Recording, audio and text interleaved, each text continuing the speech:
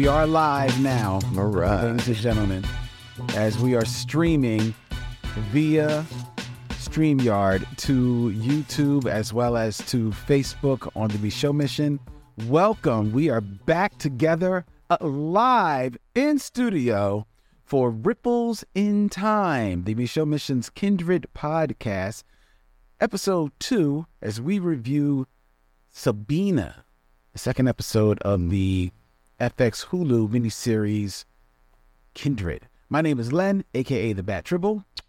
And as always, I am joined by my partner. Hey, this is Vincent Williams. And as always on Ripples in Time, we are joined by our co-hosts, and I'll let them introduce themselves, starting with the Lady Shark. Charlene, been known by Lilith Treble in the past. Thank you. And it's your girl, the green hair bombshell, Ariel, back in the building. Right. All right, ladies and gentlemen, it's been a long time. We're reviewing the second episode of Kindred, Sabina, and the way we work this, ladies and gentlemen, is that we will be reviewing the episode itself first. So, spoiler alerts if you haven't been watching Kindred. Then we will take a slight break and ask Charlene, what would Octavia think of this episode of the adaptation before we get into BVS, when we compare what happened in this episode versus the book Kindred. All right. But first, the synopsis of Sabina. A nosy neighbor puts the wrong kind of spotlight on Dana before a nasty fall triggers a trip back to the past. Kevin gains first-hand experience of Dana's troubles as the pair are forced to play uncomfortable roles in order to stay out of harm's way. And that is IMDb's summary or summation of the episode Sabina. Let's get into open conversation of what we thought about this episode. I'm going to start with you, Ariel. Okay. Ariel, yes. So I think the thing that stuck out for me the most in this episode is how fish out of water Kevin is. Mm-hmm. So the Kevin that we see in this episode is very, very different than the kind of borderline cocky, like, I'm not a murderer. Like that, his whole thing in the first episode. Mm-hmm. And now every time you see him, his legs kind of turned in. He just looks like a kid and it's it's interesting. And again, just kind of the same man, and you take him out of this one situation or that he understands, and now he's thrown into this new thing. Mm-hmm. And while clearly it's uncomfortable all around, it's like Dana kind of hits her stride, and maybe it's because she's been there before, so she's a little more ready for what has to be done. But he is bumbling over his word. Mm-hmm. I feel like if she wasn't there, he would be lost. In a way that, again, you're like, white man, it's your time. So, but he is not. He is not of that time. Not of that time, and because he gets taken back in time along with Dana. Right. Yes, right. Yeah. To preface it with that. Sorry, assuming everybody saw it. But yeah, so I think I kept coming back to that, and again, I think this episode is one that kind of focuses on white men in a way that the book doesn't. So I'll just say it like this. In the book, you really stay with Dana. So even when Kevin is in that time, you don't get any of his experiences. Everything is really through her point of view. Her perspective. Her perspective. And so to, spend time with Kevin, again, you see a little bit of a different side, because there's even a scene where the two white men are talking, so Waylon and Kevin, and just everything is just very awkward and entitled, and even thinking about Waylon and how he deals with not just the enslaved people but his wife, and then even going down for Rufus, Like, I was like, you literally watch, let me see what I wrote. You watch Rufus go from, like, a victim, because he fell out of a tree, so he's a little boy who just fell out of a tree, to this innocent child. He's hurt, he's in pain, he's curious, like when he's asking Dana about, oh, you can read. I felt like that was genuine curiosity. And then to a brat. Privileged. Yeah, privileged brat with his mom, right. shooing his mom away. And it's like, I don't think much of his mom, but if I would have ever shooed my mom away, it would just be a headstone. It was like, that was the end of Ariel. Like, so to see that, and then I feel like Dana has this moment of realization on her face, like she is seeing his potential to become a monster. Like, really in the same vein as his dad, just this very selfish, entitled, everyone is there to serve him. And he's being conditioned to do that or be that way from, the very beginning. Yeah. Which is a scary thing. Like, you are literally looking at this person who is most likely going to become a monster. And ooh, spoiler. Have we talked about that? Have we talked about that? I mean, that's not on the show. We kind of broached it last time. Right. Yeah, but I feel like we broached it in the book part. I don't know. Right. I was about to say that they haven't. Well, they haven't. I think pointedly they haven't talked about it on the show yet. They have not. That's fair. Yeah, so I don't know if we want to go there just yet. Okay. But I mean, there's edit that out now. There's plenty avoiding that part. I would just say that I think that the child actor that's playing Rufus, it was so foreign to him to Shu that I actually saw him come out of character doing this. Oh yeah. So awkward, because it wasn't like, it was like, But it was almost like he was play acting. It's something he's seen before. You know what I mean? yeah. Right. That's what I felt. I too felt like you like this exploration of the whiteness of that situation. It was like hitting me on the head a little bit. It's like, okay, this is interesting. It's spending a lot of time with this perspective. Yeah. And there was a part of me that was, knowing that this was Hulu, but this was FX produced for Hulu. It shocked me. I thought that they maybe even pulled their punches a little bit. Like it could have been a little bit even more raw. Right. But not that I was fine with that they didn't, but I was just surprised that they did. But wait, FX is not like cable. Like they don't HBO. No, but It's Snowfall. Sons of Anarchy. They Sons of Anarchy was FX. yeah. Okay, I don't think I knew Yeah, that. especially for a show that I think is only streaming. Exactly. That's the other thing too. Like it's on streaming. It's on Hulu. So which is usually like when Disney, which kind of like owns it, wants some little like rougher fare to go on, they'll put it there. So I was just surprised. I mean, but it was fine. It was fine. I actually liked the portrayal of Kevin a little bit because I felt like the cockiness that you kind of talked about he showed in episode 1, that was slowly winnowing away as the episode went on, and he became more and more comfortable with Dana. And I felt like him, whatever cockiness he was showing, he was still a little awkward and nerdy with it. You know what I mean? I mean, he's nerd. Like, don't misunderstand me. He is nerdy. Like he's like a geeky guy, but there was still a confidence in how he presented himself to her. I think within his nerdy sphere. No, certainly. What does not exist anymore. Well, And there's a comfort. He's like comfortable with himself and his surroundings. Exactly. I think that when he gets pulled away, we do see that kind of fall away. But I personally wonder if Dana wasn't there, would he not have acclimated easier? I don't think he would have. I don't know. So I mean, we can talk about it. I actually don't think he would have. This Kevin doesn't strike me. This portrayal of Kevin doesn't strike me as someone who is acclimating that easily. And I think that is a choice from the makers. We'll get to the book, but because this is a different Kevin. This is a very different Kevin. It doesn't feel genuine to me.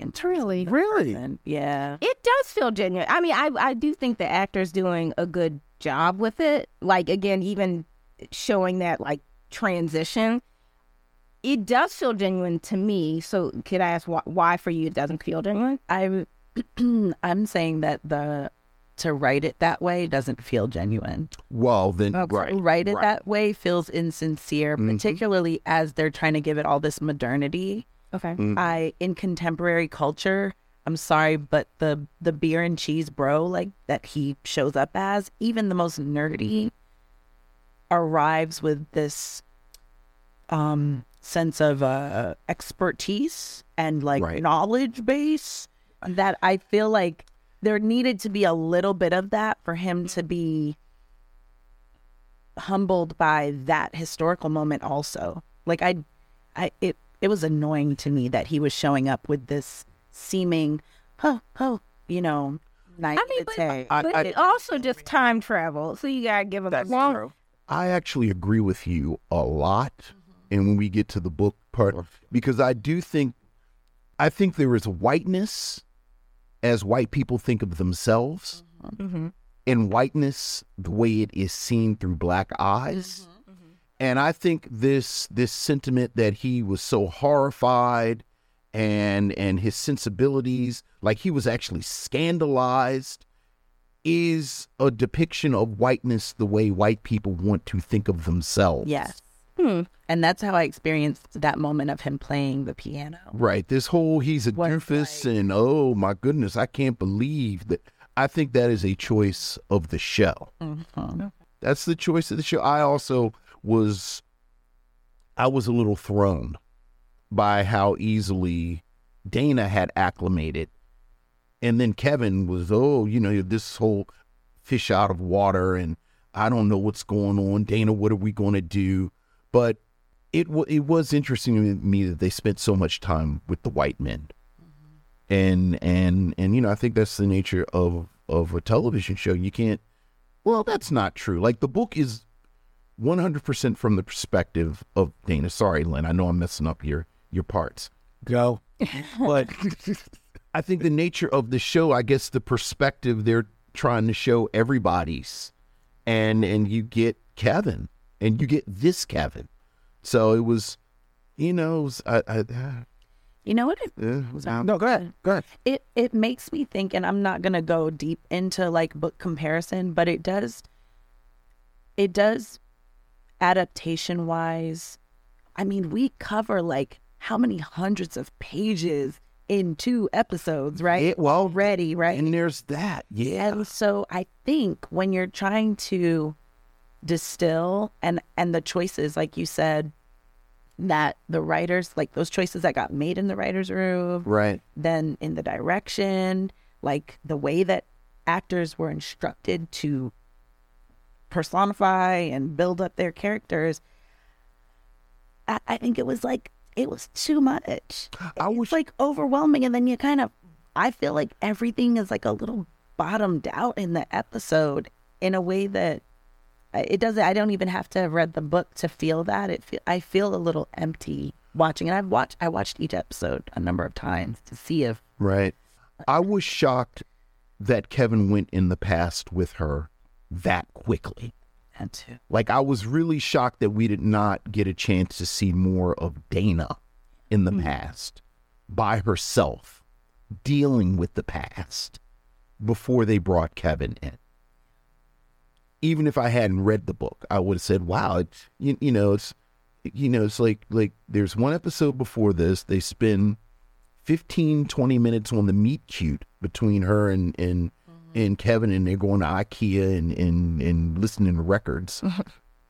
She goes back in the past, she comes back, and in the second episode, almost immediately, now Kevin's in the mix. And I think in the past, the meet cute, we kind of got a sense of the money that she had. Yeah. Remember, we were troubled by that. But then we don't even get to know, even when she calls her aunt, we barely get anything out of her aunt about her mother. Right.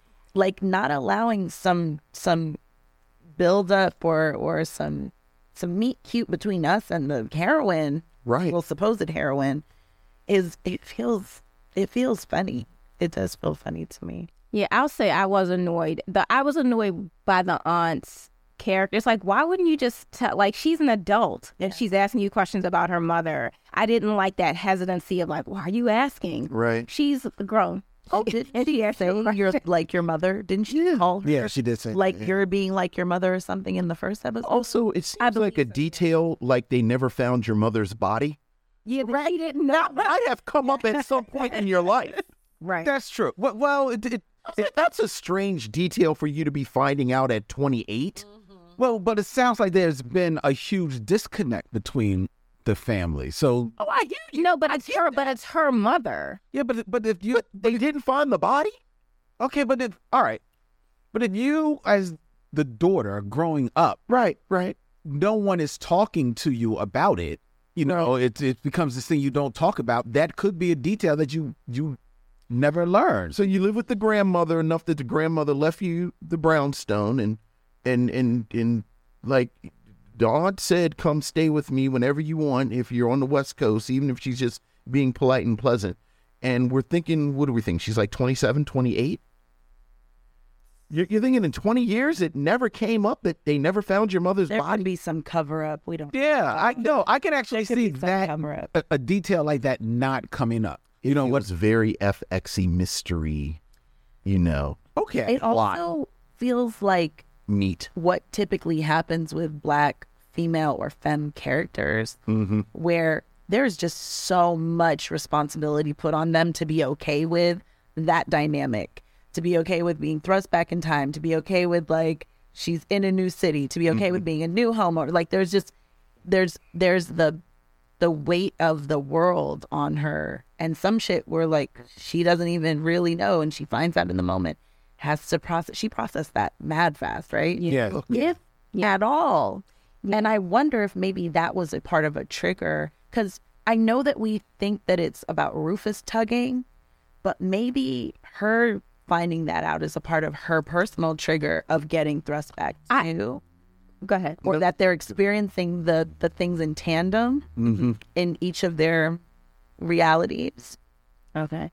I mean, I definitely, just from their conversation or Dana's conversation with Rufus about it, it does seem like it is an ability that Rufus had. Because I definitely at one point was like, Xavier, come get this kid. Right. Like, you know what I mean? Like, but so I do think whatever it is him that's doing it. And I like, because I don't remember this reading it, but I liked that he saw Dana right before she gets pulled back. So it's not just like it's happening for both of them. And he's like, oh yeah, I saw you. And now you're here. And she saw the tree and the Right. snowfall. Right. Yeah. Exactly. I think in a lot of ways you have to treat this like a brand new text. That's And- why I'm making right, this like we assertion. can't That's assume yeah. that Rufus is just because that's what happens Yeah, in the book. So there is that. that's why I feel Yeah. confident doing that, only because it's been so much different It's than I just expected it. it's this thing has veered off so much already. It has. Right. It was, and I'm only going by what y'all tell me. I'm assuming that it has. This did focus on the white family a lot. And so regardless of whether or not, how far it veers from the book, let's deal with the episode itself and what we're shown of this white family. And the hot mess of it all. This very dysfunctional family. Yeah. There's this dysfunctional family. From the husband, father, who is, I don't know, he seems like, I think they're trying to paint him as like just the typical white man in this time. Like, but not, like, they're not trying to make him too much of like, you know, like he's not some over the top crazy slave owner like you might see in like Rosewood or something like that. But he definitely is a man who's entitled, soaking up in his privilege, who knows what he's doing with his wife. His wife seems a little, she's got some issues. And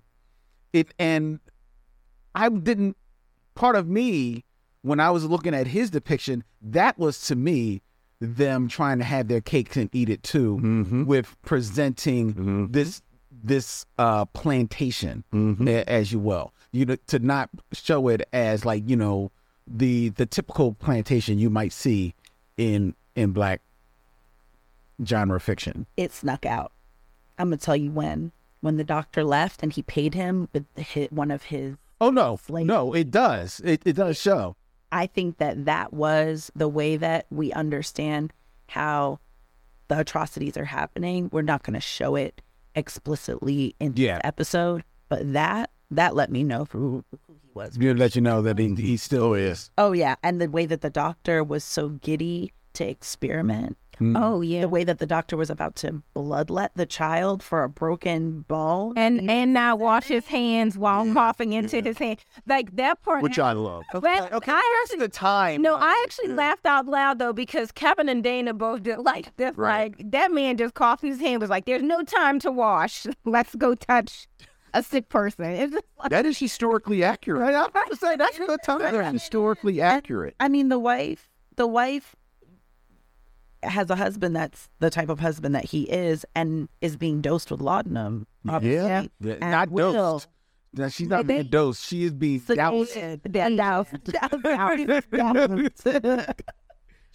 She is being held down and like taking it back. I was like, whoa. And was like, I think that took, I look, I'm speechless at the way that after they did that and she was sedated and she sat there and she kind of breathed into her condition, like her place in that society. Yeah. Okay. Not only did we see white family, we saw that white plantation society happening. Yeah. That's right. And I was mortified in that moment by it.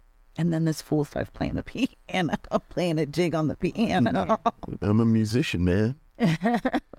That part, him playing the piano, I was like, okay, where's this coming from? I love what Vince said about that's how they like to see themselves. Yeah. Yeah, he had his phone with him. He's really sad.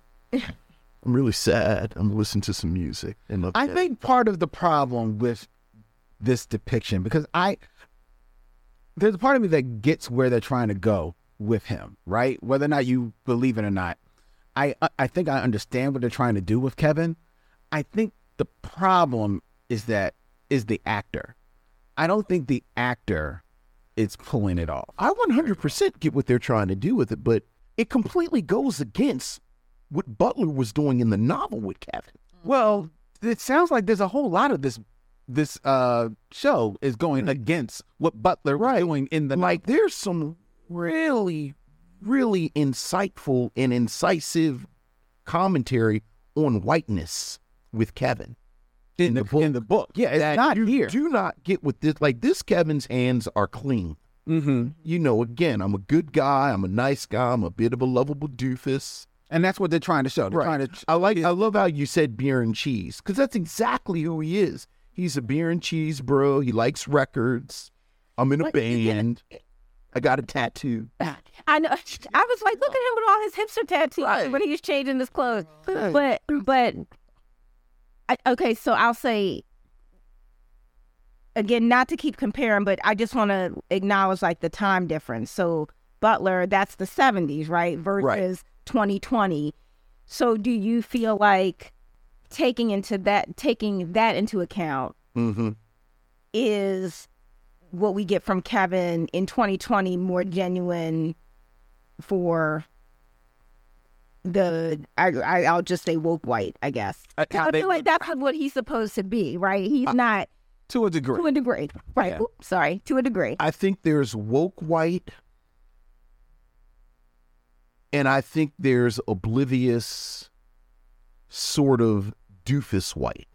Okay. And I think this sort of depiction of him as, for lack of a better word, like a slacker and kind of go along with it, is not the whiteness that you get the commentary on. Like, I think it would have been a more accurate modern depiction of Kevin if Kevin was more like almost That he went to Temple. Like He's got like a ED degree, right, education right, degree. right, Right. something. Right. Like a He can still be annoying. or the head of a nonprofit. Uh-huh. Yeah. Like the 45-year-old nonprofit dude Executive director. who has a degree from Wharton, and yeah, you know he look. I would I'm going to take away from Get Out. He would have voted for Obama a third time if he could have. He's a good guy. He wears jeans and a blazer, but he's used to being in charge.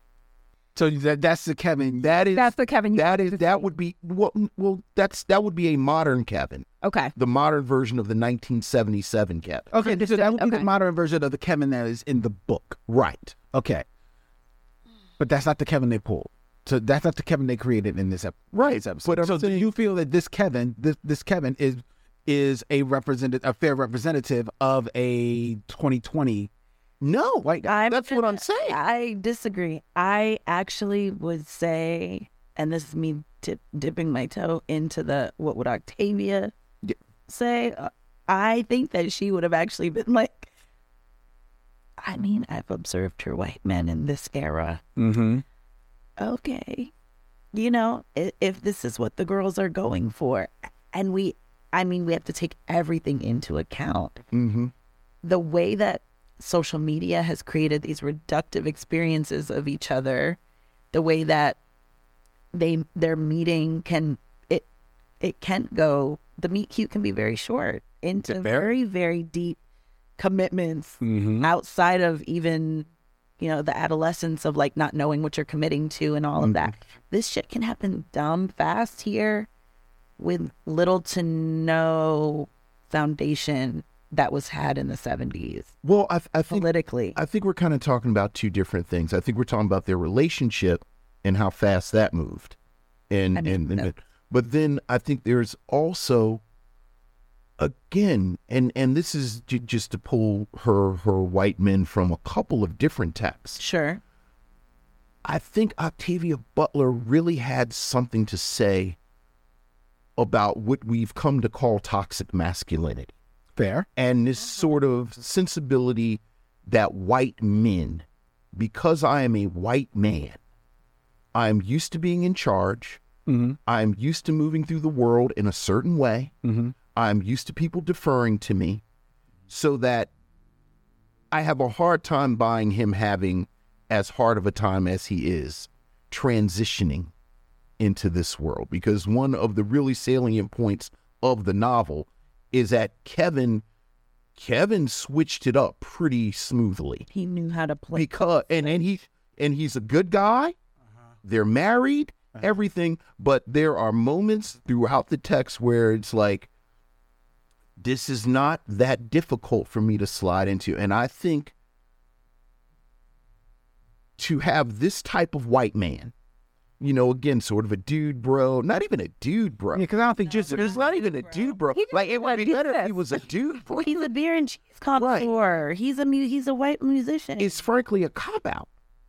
It's a cop-out because it's like, because he's a lovable white guy. This is a lovable guy. I don't see it as a cop out. And I see this guy as depicted here as a white guy who,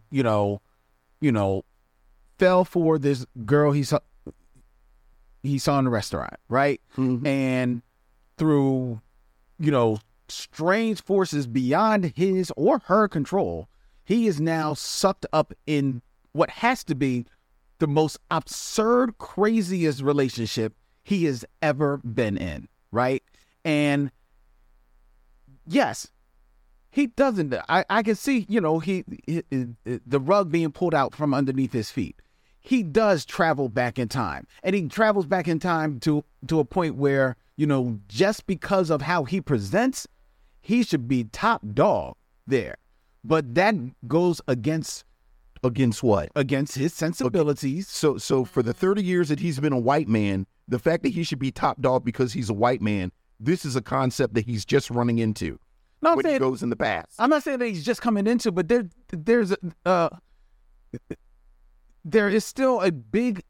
is a difference between being a white guy, baked in whatever privilege comes with that. And I also believe that to a degree, the Kevin of 2020, of wherever he is, realizes that he has some privilege, whether or not he's 100% dealt with. And I think he's a guy that's aware of it, as opposed to white guys back in slavery days who don't give a damn about it, and him being transported back to there with his lady and being like, thrown off his slide. Like he's like, oh my God, where am I at? What does this mean? I can see that happening. I can see her through being able to acclimate through there. One, because yes, she has been there before. Two, because she's been there and now she's realizing that there's a part of her history that is baked in there because her mother is there. Who knows what, mitochondrials may be flowing through her and her mom that make them be able to access and be cool with that much easier than anybody else. And he having to like ride that wave and figure it out in real time. And now I don't think the actor gets this over super well, but I think the character as it is written, I'm fine with it. I see what's happening. You're trying to let this white man have humanity or something like that. I get it. I get it. I mean, where you're going with it. I think he's still lousy. Because when you get there and you know that Dana is in a way worse position than you are, he should have been playing into things way better. He could have prevented her from having to sleep in the cold cellar. He shouldn't have done whatever he was trying to do with the dude where he was like, well, I don't know about the way that she talks. Do all the niggers from New York talk like that? Oh, he was so horrified to hear that word. I don't know. No, pull up your freaking britches, your pantaloons. But I think the point is he's not that guy, though. Like, he's not the guy that Vince just described. That's not him. That's not. Even without knowing about the book, to me, it's unimpressive that a white man would end up in an era that he's well aware of and not do everything that he can to protect a black woman. The black woman is still expected to explain everything to him. That's stupid. Okay. I wouldn't date him when we got Mac. That'd be like, here. Well, I mean, so I did have a note just about even the good guy of it all, because I was like, man, because he is scared. It's like you got that nosy neighbor who is, in the sauce. She noticed the scratch on his neck. Every time she comes to the door, he's answering. So she's already like, whatever. So he's scared because he's like, if something happens to you, she's already, she's already got a black eye. Or if you do not come back, I'm in trouble. Like, he says that. So I like, even him holding her when she starts to disappear, he's like, I need to stay with you because what will happen to me when you're not there? So it was very self-serving. Right. And that's actually a plot point I liked a little bit. Yeah. And I thought that was also interesting because, again, not to keep going back, but their relationship is different than in the book, and they're only dating here and just. Right. So it's not an established relationship. It's like y'all more or less just hooked up, and now like real shit is happening. Right. And if I was Kevin, I'd be like, how to get out. Well, I appreciate that they deal with that, with him saying basically, I got to keep an eye on you or I might go down for some type of crime. Yes, and your point about them, they're just dating. My thing is, he came in hot and heavy in her business from the giddy up. He was at the table at the restaurant, in the, sauce, not knowing the flavor. Mm-hmm. And then when her phone was dead, needing a ride, he was like, I'm going to take you here. Let me do this enormous display, performance of good guying again. I mean, in his defense, she is fine. So I mean, you gotta know. Like, if she didn't look like this actress, I don't know if he would have did all that. Right. But she was fun. Like that part I got. I was like, oh yeah, take your shot, young man. Take your shot. Like, do your thing. That's true. But then it's gone left. But, that part I do get. You'll get used to that. That you get with me is the way you gotta be with me. Well, So But that's never the thing. I was about The to way, say, the way they got you is never what you're like, wait a minute, what's happening? Like, it's always this moment of like, Right. I Get a don't ride? know. I can give you a ride.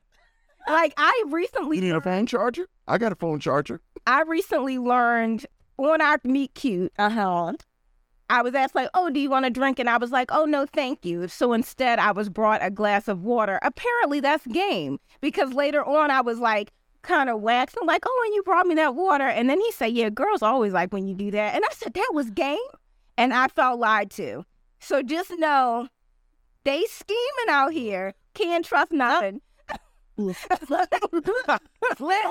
the water was game. I thought, oh, okay. I mean, it's like, okay, noted. And then here comes that, shoot your shot, young man. Shoot your shot. Yeah, man. You're supposed to. You She miss was every shot parched. you don't take. That's right. All right, let's move on a little bit. So let's move into what do we think that Octavia would think about this episode, Charlene? We might get what Charlene is thinking, because you look like you having feelings about what you just learned. no, I think I said we don't have to spend a whole lot of time here, because I actually want to propose that we spend some time somewhere else.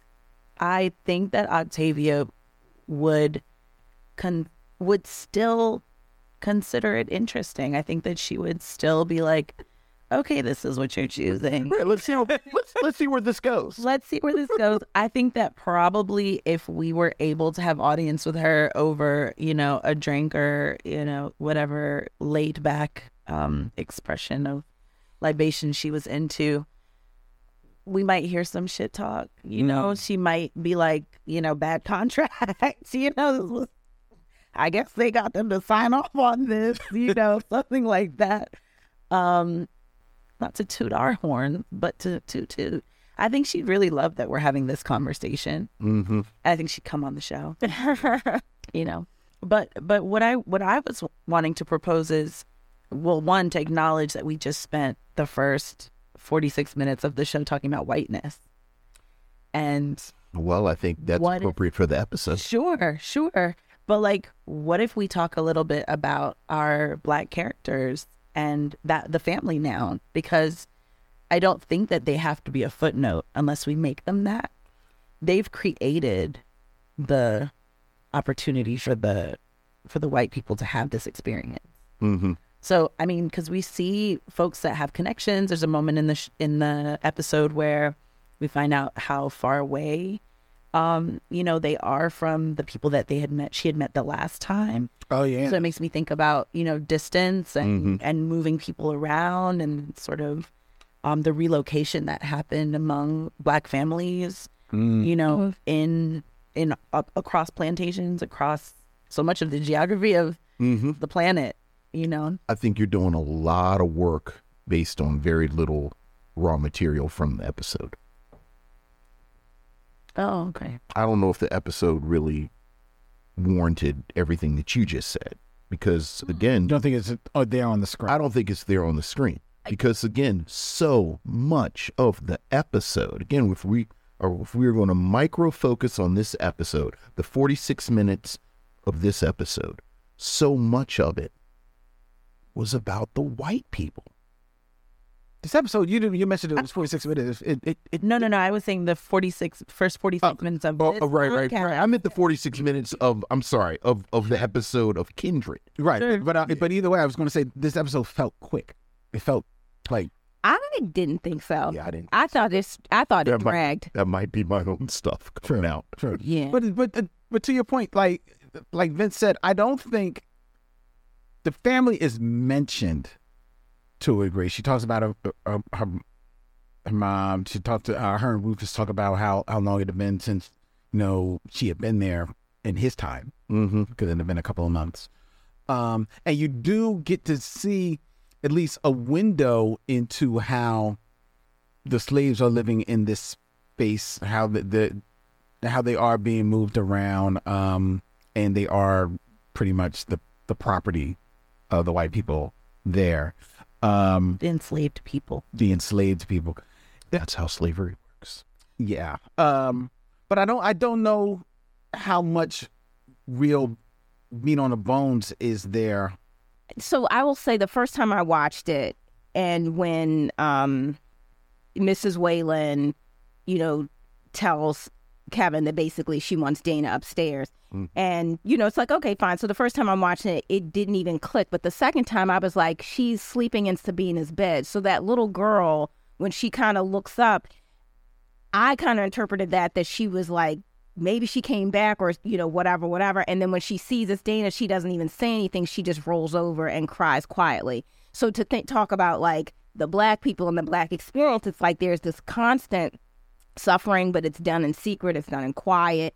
She can't cry outside of that room. She can't cry when she's, supposed to be serving or whatever. Then it would be like, what's wrong with you, girl? Da da da. As if you didn't just take her, I'm assuming maybe grandmother or aunt or whoever, again, and this separation just happened and she's suffering quietly. But then at the same time, but we've got, Mrs. Whalen acting like a frantic fool, which I had notes on that just because it's like, yeah, and that's like the weapon. That's the weapon of white women. It's like all they have is their hysteria because it's like they pinned you down and to shove drugs down your throat and then sat you in a corner. Like that's what the men in the room think about you. So all she has is her hysteria to get attention. And even how she deals with Rufus, it's that. Right? It's that hysteria. But again, we spent so much time on her crying over nothing.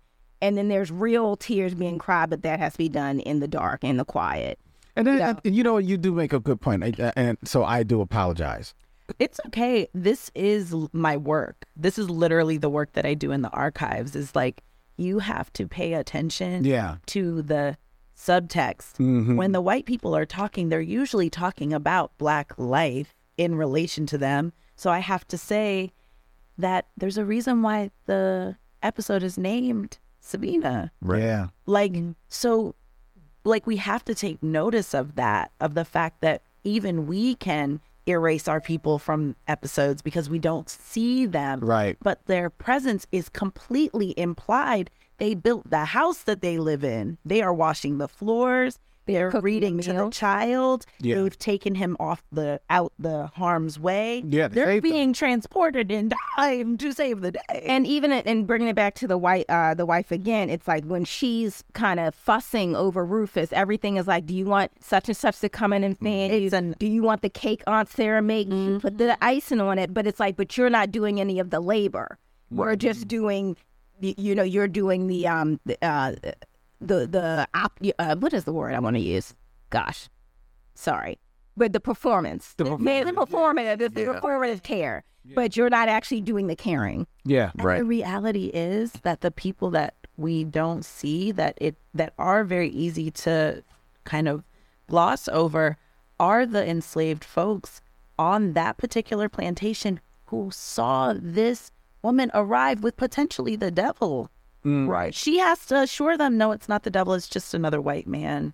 Like, he's my friend. Right. Like, so all of this, we're not the imbeciles that white people make us out to be, right? So what we need to remember is that there are at least 20 Black people on that plantation who now are having conversations, are whispering secrets, are mourning the loss of whoever, are wondering how they're going to get her connected back with who they know she needs to connect with.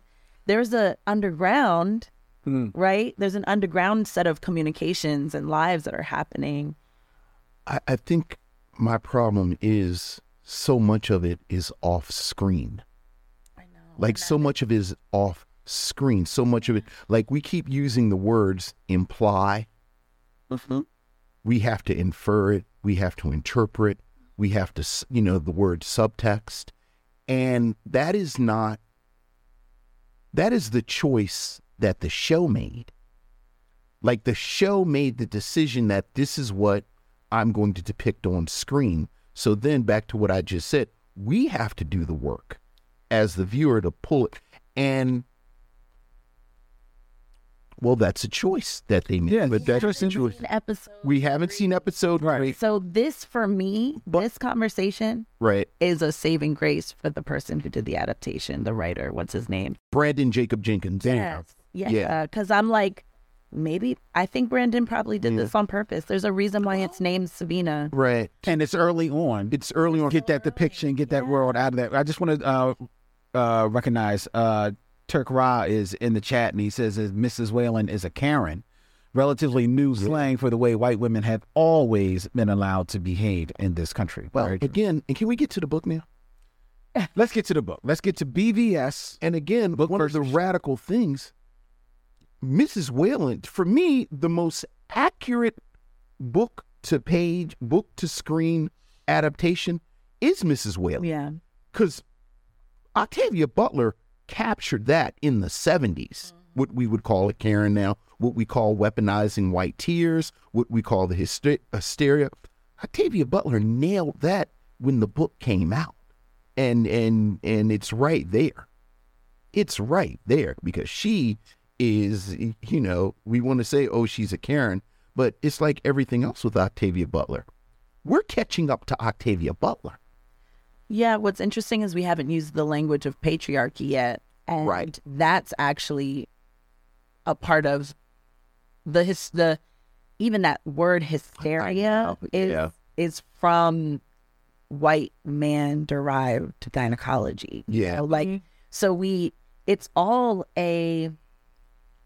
of the conditions that people are experiencing are from the imagination of a white man. Right. So yeah, Miss Whalen is though. Which is why it bothers me so much. Like, it actually bothered me in the book.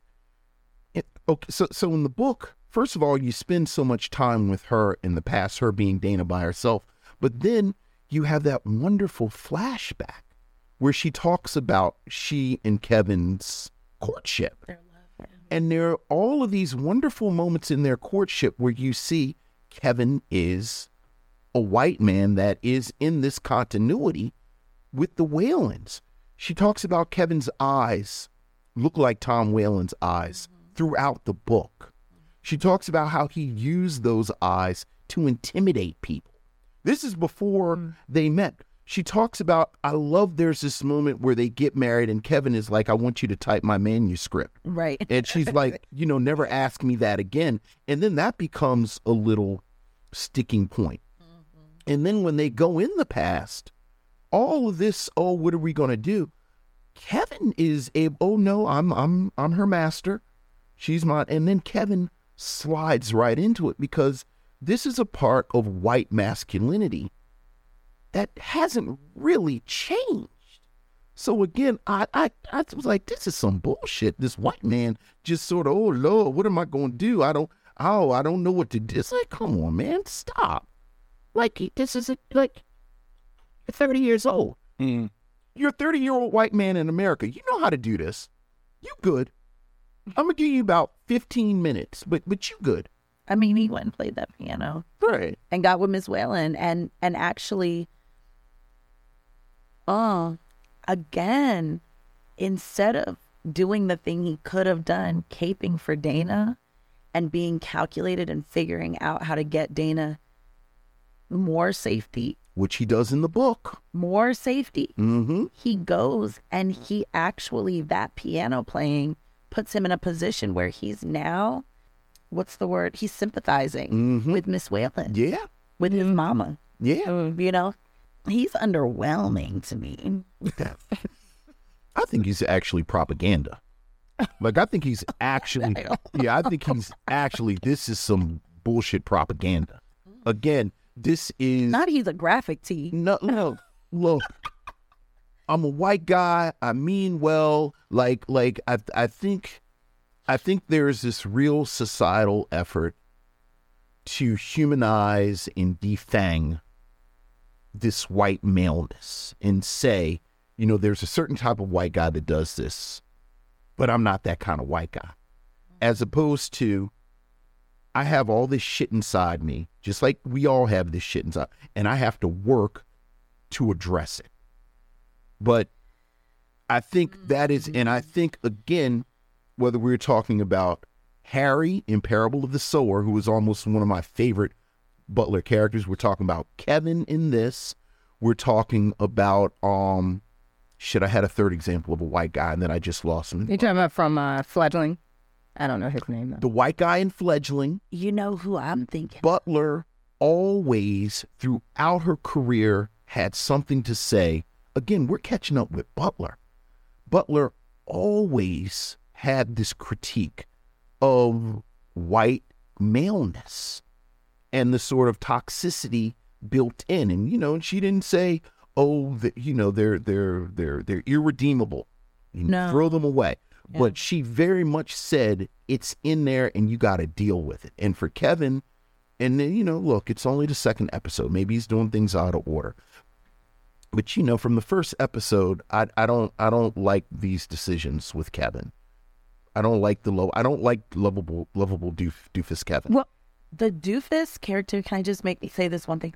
The doofus characters, the white doofus characters in Octavia Butler's books are always the most dangerous. Do you remember in Wild Seed on the ship, the two brothers, the one that Anyanwu has like a connection with, the blonde? Yes. And then the other brother who is the doofus. Yeah. And he attempts to rape her. Yes, but even that, if that is... I'm just saying. No, I hear you. That I feel like I'm picking up on what you're putting down and simply marking that if he's not that white man that Octavia's built for us, right, as like a main character white man, there are other supporting characters that we have met in her work that have proven to be very dangerous in this like doofus Well, I think the two characters in Wild Seed that you're talking about, the difference between those and these are three modern white men. Like they are again, I think it's very easy. And I think we do it a lot in America where we say that was the past. That's what those people did in the past. Again, I'm a modern man. I would have voted for Obama a third time. But then that's in them. Mm-hmm. And sort of addressing that is in my mind what made Kevin such a powerful character. Like Kevin wasn't on a ship and trying to figure out, so like Kevin isn't in 18 whatever, like Kevin is in the now. And then he I'm simply saying maybe he's more dangerous than you think. Well, maybe this is a setup for the emergence of more of Brandon's take on Octavia's work. I hope so. Well, and I was going to say, now, assuming they do this, but in the book, Dana goes back home without Kevin. Right. And so Kevin is there for, I don't know how. I think like 5 years. Yeah. I was like, I know it's a long time. Yeah. So maybe this is to juxtapose the Kevin, if they go that route, that we might see later. Yeah. There's somebody who is now acclimated. And just like you said, and so now you've seen this harmless white man or seemingly become the monster. Once again, that's interesting. I don't know how this Kevin is going to survive for 5 years. I'm just saying, but I'm curious about that. But I think that would be the thing. I mean, because I feel like that's the thing with like slavery. It just taints everything. And so when you stay in it, you become it. Right. Yeah. And you're talking about, you don't know how this Kevin, like the Kevin that they present, one could argue that just going back, what we see in this episode might have, like you said, if Dana wasn't there, stuff might have blown up. But just because of how he looks, and now because, as you point out, the scene between him and Miss Whalen, because I didn't even know about him possibly being left back there. Yeah, he is now left back there, and you have that. So there's somebody that he's commiserated with on whatever level. And I think she was feeling him because when they came, she was like, who is that? Before she realized that Rufus was hurt. Well, remember, if we're doing the book part, her whole deal was, there's a Christian household. You can't have your nigress in the room with you. And Kevin tells her at one point, oh, yeah, it ain't about that because she's throwing herself at me. Mm. So in Kevin's defense, remember, during those 5 years, he becomes an abolitionist. So. Oh. Interesting. Almost gets killed because he's after the John Brown uprising. Oh, really? Yeah, it gets real hot in the streets, and he says he gets run out of town. Oh, Yeah, okay. so- but this Kevin just doesn't strike me like I'm gonna become. I don't think that's where they're gonna take it. Yeah, I don't think so. And I was traveling up and down the coast, and I was riding. Okay, no, I don't see him taking it there, It's but like, ooh, this, but being left back in the 5, ooh, is this, that this back Kevin. there? I can see that. If we get to like at the episode where she comes back and he's been there for some time and he's now wearing like a lot of leather and looks cool. Right, I'm right. going to- Yeah, I'm gonna stop. You gotta, this will be my last Ripples in Time. last episode. I'm not gonna be able to take it. I hope they don't do that. I hope they don't send. I mean, 5 years is a long time, and you don't get like 5 years. You could. They're gonna give him the Fabio treatment. Really, I'm not gonna be okay with. I am keeping my eye on this Kevin situation. I like I thought the mother situation had me concerned, but this Kevin situation has given me pause. I can tell. And when I said, "Oh my God, that's so crazy," when you said, I don't know if Kevin will survive." Like none of us have said, I don't know if Dana will survive. I don't know if Miss Whalen might not be there in next episode. She might be. We don't know what's gonna happen in this. Dana gonna get psychic powers, and she gonna shoot him out, and now they part of the pattern, and now it's a pattern story. We don't know what's happening. It's crazy. Because they have veered so far. Right, Dana gonna be a vampire? We don't know. It's crazy. That would be cool. Sure, what? We'll be angry. I'll be sitting there like, I don't know what y'all hanging for. This is genre fiction at its finest. I love it. I'm here for it. Yeah. I am here for it. You know, like, hey, that's cool. So it sounds like the direction that this episode that's taken is, again, far from the book and not to your liking so far. So That's real strong, not to my liking. Yeah, it's whatever. That's real strong right there. but it's whatever. That doesn't sound liking. That sounds like it's just like, I gotta watch it. Well, you're along for the ride. It's like I'm on the ride. Look, man. Yeah, okay, but you're on the ride. Here's the thing. It's a Philly street. Look, man. I'm along for the ride. Nandi Okorafor with Viola Davis's production company is developing Wild Seed. Yes. That is what I keep on the forefront. Look, Because it can't be another season. everybody watch Kindred. We got to make Kindred a hit and make it good. Kindred has to make all the money because Nandi Okorafor is developing Wild Seed for Viola Davis's production company. And we need that to happen. Okay. So you need people to be supporting Kindred. Yes. Okay. We need to support Kindred. Yes. It's easy to support something if we are all in on it and we are feeling it. Yes. Are you feeling Kindred? I am all in on Kindred and I am feeling it. Clearly. Okay. Nandi Okorafor is sitting We don't somewhere have right. to like it to feel it. That's right. We are having visceral experiences. Right. We're only on episode 2 and we are lit. Right. And in the show's defense, some of us, and I might be some, like literally we've been waiting 30 years Yes, that's true. Yeah. to see some Butler on screen. Waiting 20. So, this is a luxury, the fact that we can talk about what we do and do not like about an adaptation of Octavia Butler on screen. It's true. Very true. And Nandi Okorafor It's developing is Wild developing Wild Seed with It's all the Viola Davis. with Viola Davis's production company. I think Amazon is already attached. Oh, that's fine. Wild Seed is my one. That's it. That's right the there. one you want to Yeah, do. Wild Seed is the one that I hand to people. Now, I would say I need to claim something real okay, soon. I would claim not only Lilith Tribble, but also Anyanwu Tribble. go ahead, claim it. Honestly. Because I also feel that. Wild Seed is the one. I think part of the challenge with Kindred Mm-hmm. is that we are in a moment where it is where many of us have decided we are not going to engage with trauma. We are not going to engage with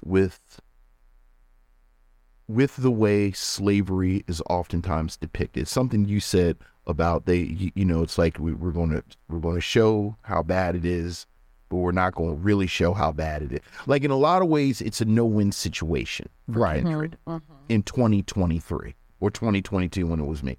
Like, you can't soft code it because that's disrespectful. But on the other hand,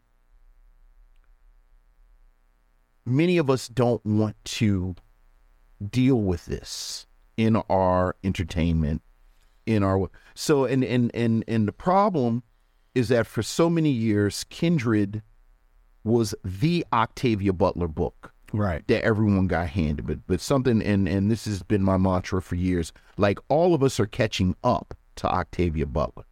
Like, Kindred was the book that you handed to people because that was the book that everybody could handle, could relate to.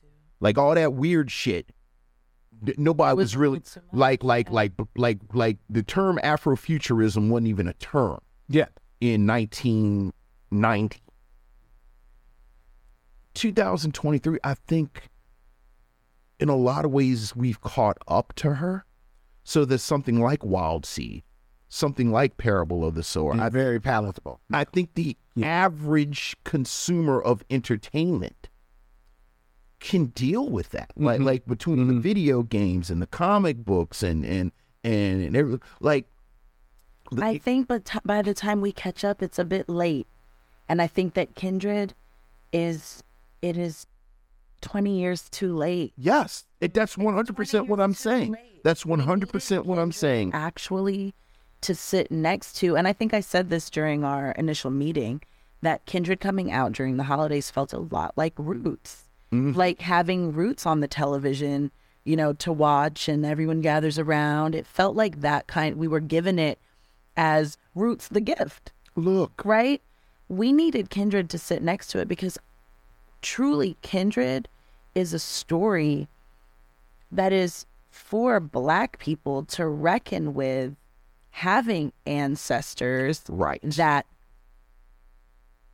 are of the slaveholding class. Right. And so many of us, I literally just said this, and again, this is my work, is like, searching the archives for the evidence of our lives that were not written about, that that Octavia, that Tony, that Alice, like, that's so many people have given us some eyes on. Right. Because all we are parcels and sort of shipments in these logs in the city archive, we're illustrations by a curious white man, Yeah. So I feel it. I'm feeling it. Yeah. But it is a very visceral experience because I know that it's late. I know that what I was going to say is this past week, I just said to someone, they asked me if I'd ever been to Scotland. I have a friend there now. I said, no, I kind of haven't been ready to kind of deal with that side of my family. Because I know that I'm Scottish and Welsh from my Caribbean family, from St. Vincent, from Trinidad, from Guyana. There's probably some Dutch in there. There's Indian from India. There's, all of this mixation that a lot of that was not by choice. Right. And I explained it. I was like, some of it was not by choice, but eventually came, about through more honest means, I'm sure. But this is a gift to us. Kindred is a gift to us, for us to be able to reckon with this. And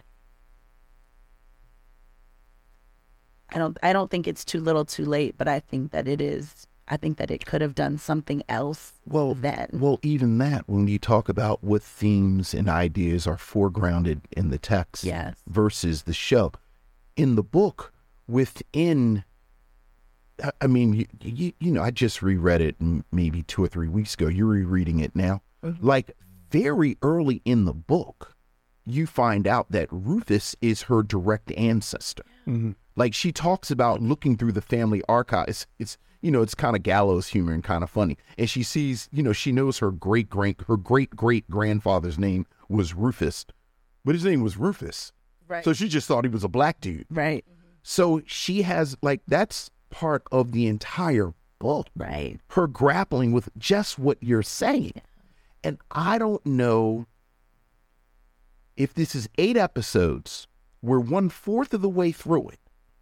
And I know I've read interviews with him where, he's envisioned a multi-season exploration of it. And yeah, I know. Of it.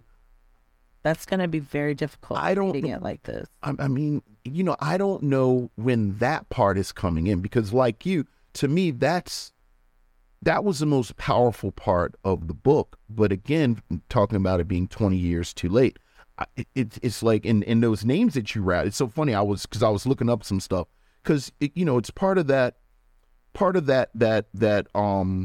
generation of postmodern slave narratives that came out in the late 70s and early 80s. So, you said, Tony, you're talking about Beloved, obviously. Talking about Ishmael Reed, Flight to Canada. You're talking about The Middle Passage with Charles Johnson. You're talking about all these books that kind of were grappling with this in the 80s and 90s. But it's 2023. So we deal with it differently. And again, I think for many of us who love Octavia Butler, it's because of some of the other work that she did that kind of keeps us there. Like when we reread, I don't know how many of us are, many of us, we talk about Parable of the Sower, which is her songs in the key of life. But, Fledgling, it's her, like I said, I'm a wild seed dude. So I am moved. I'm on board. I'm with it. I'm there. I just would think it would have been really interesting if this show or adaptation of the book, maybe not necessarily the show as it's being presented so far, to be fair, we've only watched 2 episodes. Well, I've only watched 2 episodes. I don't know what y'all have done. Yeah. Only 2. We hear as much, and that's why we feel like that. We don't know what it's going on. Well, we'll know what's going to happen. But it would have been, I think it would have been very interesting if this book had been moved into adaptation in the wake of something like HBO's Watchmen and Lovecraft Country. That would have been so interesting. I think I loved those two being together. And I think following like those shows and following the wave of, the genre fiction of it all, but the reconciling with our history that both of those do. And neither of them, if I remember, really touch in this area, this time period that Kindred touches on. I think it would have been very interesting if it had come out in that week and follow those shows' leads a little bit more. It could have even, and I'm going to rewatch it, Harriet, the film with... Oh, yeah. That is this time. I'm going to rewatch that and bring that to the next episode. Very good. Very cool. Yeah. And with that, ladies and gentlemen, if there's nothing else anyone wants to leave, we are going to say adieu until next Thursday. Next Thursday, when we return with episode 3 of Ripples in Time, the Kindred podcast. We are reviewing every episode by episode of Kindred that is streaming now on FX and Hulu. If you have any questions, any thoughts and concerns, thanks for all of you that have been chiming in on the chat, dealing with some visual and some audio problems I was dealing with, but we got them straightened out. I was working on it low. But thank you, each and every one of you. If you want to email us all of your thoughts, email us at micheauxmission@gmail.com. That's micheauxmission@gmail.com. You can also find us on Instagram as well as on Twitter at Micheaux Mission. Subscribe to us on YouTube. Micheaux Mission, and tell a friend. Tell a friend about all the cool things that the Micheaux Mission is doing. The Micheaux Mission will be returning next Tuesday with our live stream review of The Outside Story from 2020, starring, thank you, Vincent. Hey, man. Because it's a very special day. We have moved it to Teamwork Monday. makes the dream work. We're doing it on Monday this week. So Monday at 7 p.m., we will be live streaming our review of The Outside Story with Brian Tyree Henry and Sonequa Martin Green. So listen to our review so that you can be prepared for our live film screening of The Outside Story, January 21st. That is a Saturday at City Winery here in Philadelphia. Tickets are on sale right now. Go to citywinery.com/Philadelphia and join Vincent and I as we do a fun top 5 list, a live 6 Degrees of Derval Martin, and we screen the entire film, The Outside Story. And I've talked to City Winery, and they want to let me bring in some pretzel bites. And I have some pretzel bites for you. You want some pretzel bites, Vincent? No. Okay. No, I don't want any pretzel bites. All right. Where can the missionaries get in touch with you, Ariel, Charlene? Well, you can still catch me on all things Amalgam. That's Amalgam Philly on Facebook, Instagram, Twitter for now, and TikTok. And we have some exciting news coming soon, so follow us there. I know, Amalgam 2.0. I was about to say. I have had... I was about to say the blurred streets. Yes. The blurred streets were hot by Amalgam today. Yes, I don't. Everybody's like, yo, what's this Amalgam 2.0? Yo. Talk to her. All the blurs in Philly had to deal with situations today. And no information. I know people have so many questions. There will be a video to address all the questions. I can't be answering everybody, but people were like, now wait a minute. Yeah. So, yeah. Which I appreciate the love. So, yeah, some news coming soon. All right. Yeah. Charlene? Oh, I can be found on Instagram at _Oro, ORO, or VORI _. And that's the only platform that I'm really dealing with. All right. That feel like a show, Vincent? It feels like a show to me. All right. Then we are going to get out of here, ladies and gentlemen. Until next week, be safe in the streets. Peace.